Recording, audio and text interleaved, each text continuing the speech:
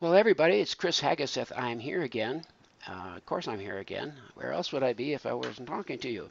Anyway, I have a very, very special interview person for you today. As I got into realizing that I could live with Parkinson's without taking medication, a name came to my attention. A fellow by the name of John Pepper. I love that name. Because this guy, there's a pepper about him. He's a spicy guy. He's got get up and go. And I found out about John in Norman Doidge's book, and I said I got to get in touch with this man. And fortunately, he had a website. I studied it more. I got in touch, and he and I have been communicating because we have something very special and very much in common, and that is it is possible for many people to have Parkinson's disease and managing it without using prescription medications.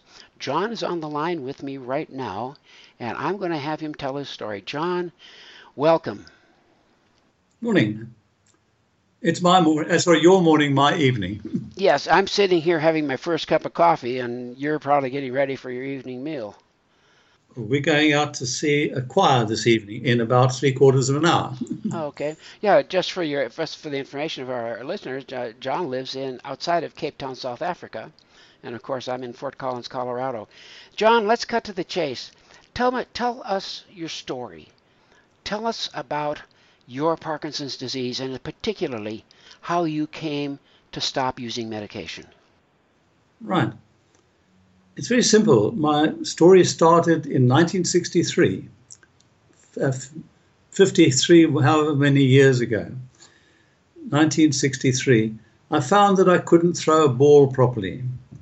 And I don't know anybody that would go to their doctor to tell them can't throw a ball properly. What's wrong with me, I never gave it a second thought. I hadn't thrown a ball for 10 years since I left school, so that's what I put it down to. I never had time to play sports, so it didn't worry me. Then that was followed within a couple of years with two new symptoms. In 1968, a third symptom came, and that was that I couldn't write properly. I was busy. I was running my own printing business in those days, and I bought an order in and made out the work ticket, which was my job every night to make out tickets for all the orders I got, all two of them, and put them into the factory the next day. And they produced the biggest order that I'd ever taken, and this is Murphy's Law. And the order came back because they had printed it the wrong size and the wrong color. So we had to print it again, and it nearly bankrupted my little company.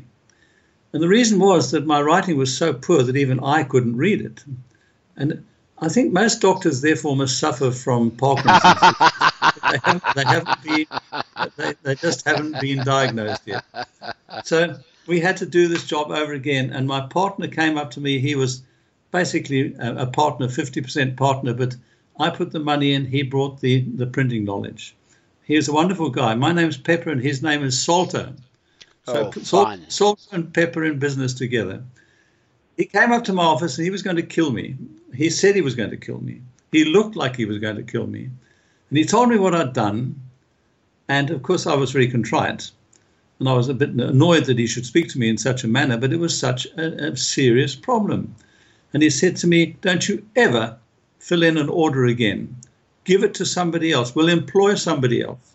I started to write that very day in block letters. Now, year on year, more symptoms came, but nobody ever thought of Parkinson's disease until I started to shuffle. 58 years of age at that time, in 1992, when I walked into my doctor's office and he looked at me and he said, what are you here for? And I told him it had nothing to do with Parkinson's. So he said, John, I want you to go and see a physician. So I went to see this physician. I walked into his office and he looked up at me and he says, I want you to go outside, please, and come back in again. So I said, what have I done? I went outside, I closed the door, I knocked on the door and waited until he said, come in. And I came in. I had no idea what that was all about. I walked to his desk. I sat down. He had a fairly large office. He could afford it. And I sat down, and he asked me a few questions, and he said, I want you to go and see a neurologist. He told me nothing, said nothing. I went to see the neurologist a few days later.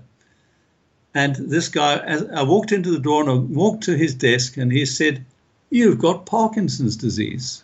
Now, these are my doctor and the physician had obviously told him. And he saw me walking, and he saw my masked face, and he knew that I had Parkinson's, as they did.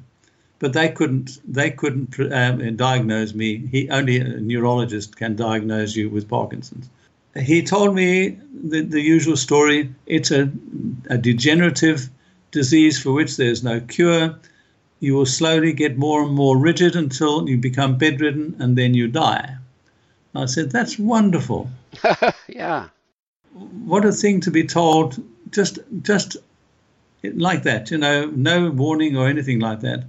So I went back and I cried my eyes out at work that morning. And, the rest that happened after that, for the next 2 years, he prescribed Sinemet and Simetrol, which I took religiously for 2 years, and which he said I reacted favorably to. But in 2 years, I had been going to the gym for those 2 years for 90 minutes a day, having previously gone for only 60 minutes before diagnosis. I assumed being a movement disorder that the more I moved, the better it would be and the longer I would stay normal. At the time of being diagnosed, I decided to retire because I was not in a good shape anymore. I couldn't run a big business. It was employing 1,600 people at the time. It was a large business. I was not capable of doing the job, and I couldn't speak properly. I couldn't walk properly. I couldn't talk properly, talking. I was really in a bad way. So I decided on his recommendation that I would retire. I didn't retire entirely. I carried on doing some computer programming, but the day-to-day running of the business, I handed over to a new guy who I'd employed 4 or 5 years before then, because I was ready to retire anyway. I gave up the job, and I went to the gym for 90 minutes every day, 6 days of the week. You're working out too much. I'm a workaholic. I love work. At the end of those 2 years, my symptoms had got worse so much quicker, and I was going downhill so fast. I decided to stop going to the gym. It wasn't doing me any good, and getting up at 5:30 in the morning to go to the gym is not pleasant, especially in the wintertime. Not that we have winters like you, but it's cold anyway. I gave up the gym, and my late wife, Shirley, who had been wonderful, in all the years with the Parkinson's, and she worked with me in the company, so she knew me at work, at home, everywhere. She said to me, John, you started going to the gym when you hurt your back, and it was going to the gym and strengthening your core muscles that got you out of that problem. She said, now you're going to stop going to the gym. You've got Parkinson's, you want back problems again. And I said, I won't have any back problems. I've had 2 discs removed already. What can go wrong now? So she said, I knew she'd been going to something called Run, Walk for Life. Run, Walk for Life has one goal, and that is to get people to move as fast as they can, either running or walking, just for health reasons, nothing else. In that 2.5 years that she'd been going to Walk for Life, she had lost 14 kilograms in weight. She had come off all her blood pressure pills. She'd come off all her antidepressant pills. Now, I always joke when I tell this because I can't understand why a woman married to a man like me would be depressed. So we argued about this, not fighting, arguing. We discussed this. I couldn't work out how, in her mind, walking for 9 hours a week is not as good as walking for 3 hours a week, because that's what they do maximum in Walk for Life, 3 hours a week, 3 one-hour sessions every second day. So after 3 months, I said to her, I'm going to join Walk for Life just to prove to you that you are wrong. Mm-hmm. Well, that's a good reason, yeah. It's a good reason. That's a very good reason. Yes. Anyway, we had a very good relationship. After 4 months of walking, my time when I started was more than 10.5 minutes per kilometer, and it came down in 4 months to less than 9 minutes a kilometer. And that was the first time in many years, having gone to the gym all those years, all these weights on the machines and the speed on the treadmill and all the other things, they were gradually coming down after a certain time. And now all of a sudden, I'm going back up. Getting better. I couldn't believe what was happening to me. Right, cutting a long story short, 4 years later, nobody would ever know that I had Parkinson's anymore. I had been put onto taken off the Cinemet in 1994 when I started going to the gym, when I started doing the gym for 90 minutes. I was on Cinemet and Cimetrol for those 2 years, and when I left the gym, my neurologist put me onto an MAOB inhibitor. Just that, nothing else. And I took that for the next 8 years. In 2002, the end of that 8-year period, I couldn't see why I needed to take medication anymore. I was living a normal life. Nobody could ever see that I had Parkinson's, although my neurologist said I still had Parkinson's. I wrote my first book. From that day onwards, my life turned upside down, because at that time I had been chairman or president of the South African Parkinson Association. When I wrote the book, I gave a copy to 3 different neurologists at an information day that I had organized. And in the book was my story that you have read. And within a few months, can't remember exactly how many months, I had been asked to resign as chairman of the association. I had been then asked to resign as vice chairman of the association. And I was being summarily booted out of the Parkinson Association. No, with false accusations. I don't have to repeat the accusations. There were 4 accusations made which were totally, totally false and proven to be so. So there I was out in the cold, and nobody interested in reading my book, nobody interested in even talking about it, because those very doctors said, I don't have Parkinson's disease, therefore I never had Parkinson's disease, and I shouldn't be going around telling people that I've got Parkinson's disease. So it was very difficult to get anybody to listen to me, because all the doctors were saying, you don't have Parkinson's. That's without even examining me, because my doctor certainly cannot say that I don't have Parkinson's. They, diagnose me and prescribe medication for me. So, it's a fiasco. Then only a few years ago, I wrote to Dr. Norman Doidge, told him my story, sent him a copy of my book, and he couldn't get to see me quick enough. He came over from Canada to South Africa. I was prepared to go and see him, but he said, no, I'm coming to see you. I want to speak to your doctor. I want to speak to your neurologists, both neurologists that I had at that time, and I want to speak to the people you say that you've helped. So within a few weeks, whatever it was, he came over. I had organized a meeting with my doctor. He sat in my doctor's office the whole day reading my case file, which is 2 inches thick, the last 20-odd years of being my doctor, and 25 years, I think it was. When he'd finished that, he satisfied himself that what I had said happened in the first place. He then went to see the second neurologist, the first one having immigrated to America in the meantime, so he wasn't there, but my file was still there with the second one. He went right through that file in the doctor's office, and then he interviewed the doctor as well, as he interviewed my doctor, my GP. And then we went to see a third neurologist who has spoken to me in the mid 90s, I think it was. And no, I beg your pardon, 2005 I went to see Jodie Pearl, and she's in Norman's video that he's done. He also went through her files first and then satisfied himself that what I was saying was true. He interviewed her. I had organized to take him to 3 meetings, one in Johannesburg, one in Port Elizabeth, and one in Cape Town, are over 1,000 miles apart. We held these meetings with people who had been helped by what they had learned from me.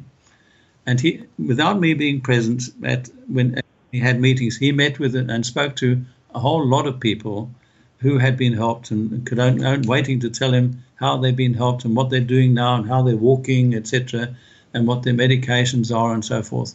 So he spoke to quite a large number of people. And he went back to Canada, and he either had started writing his book, or he wrote my story almost immediately.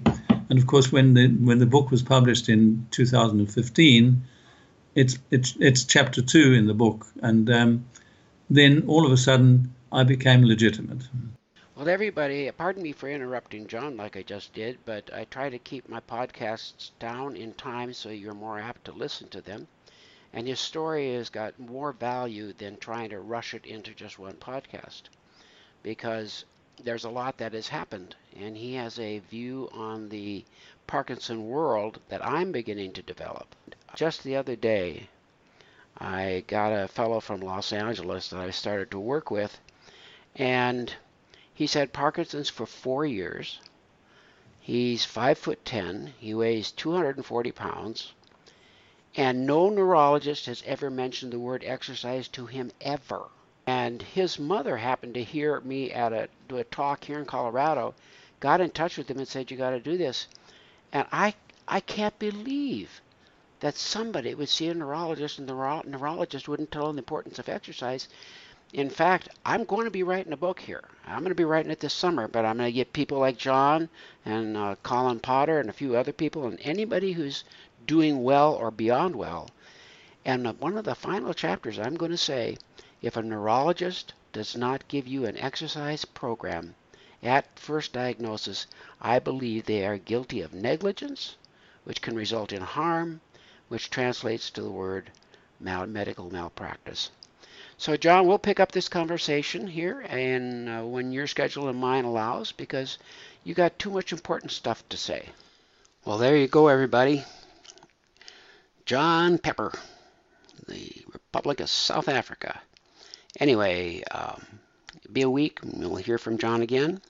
Until then, find a way to exercise. Keep your mood up. Don't believe that everything you're told by the traditional medicine. You might be able to do better than they think. Bye-bye.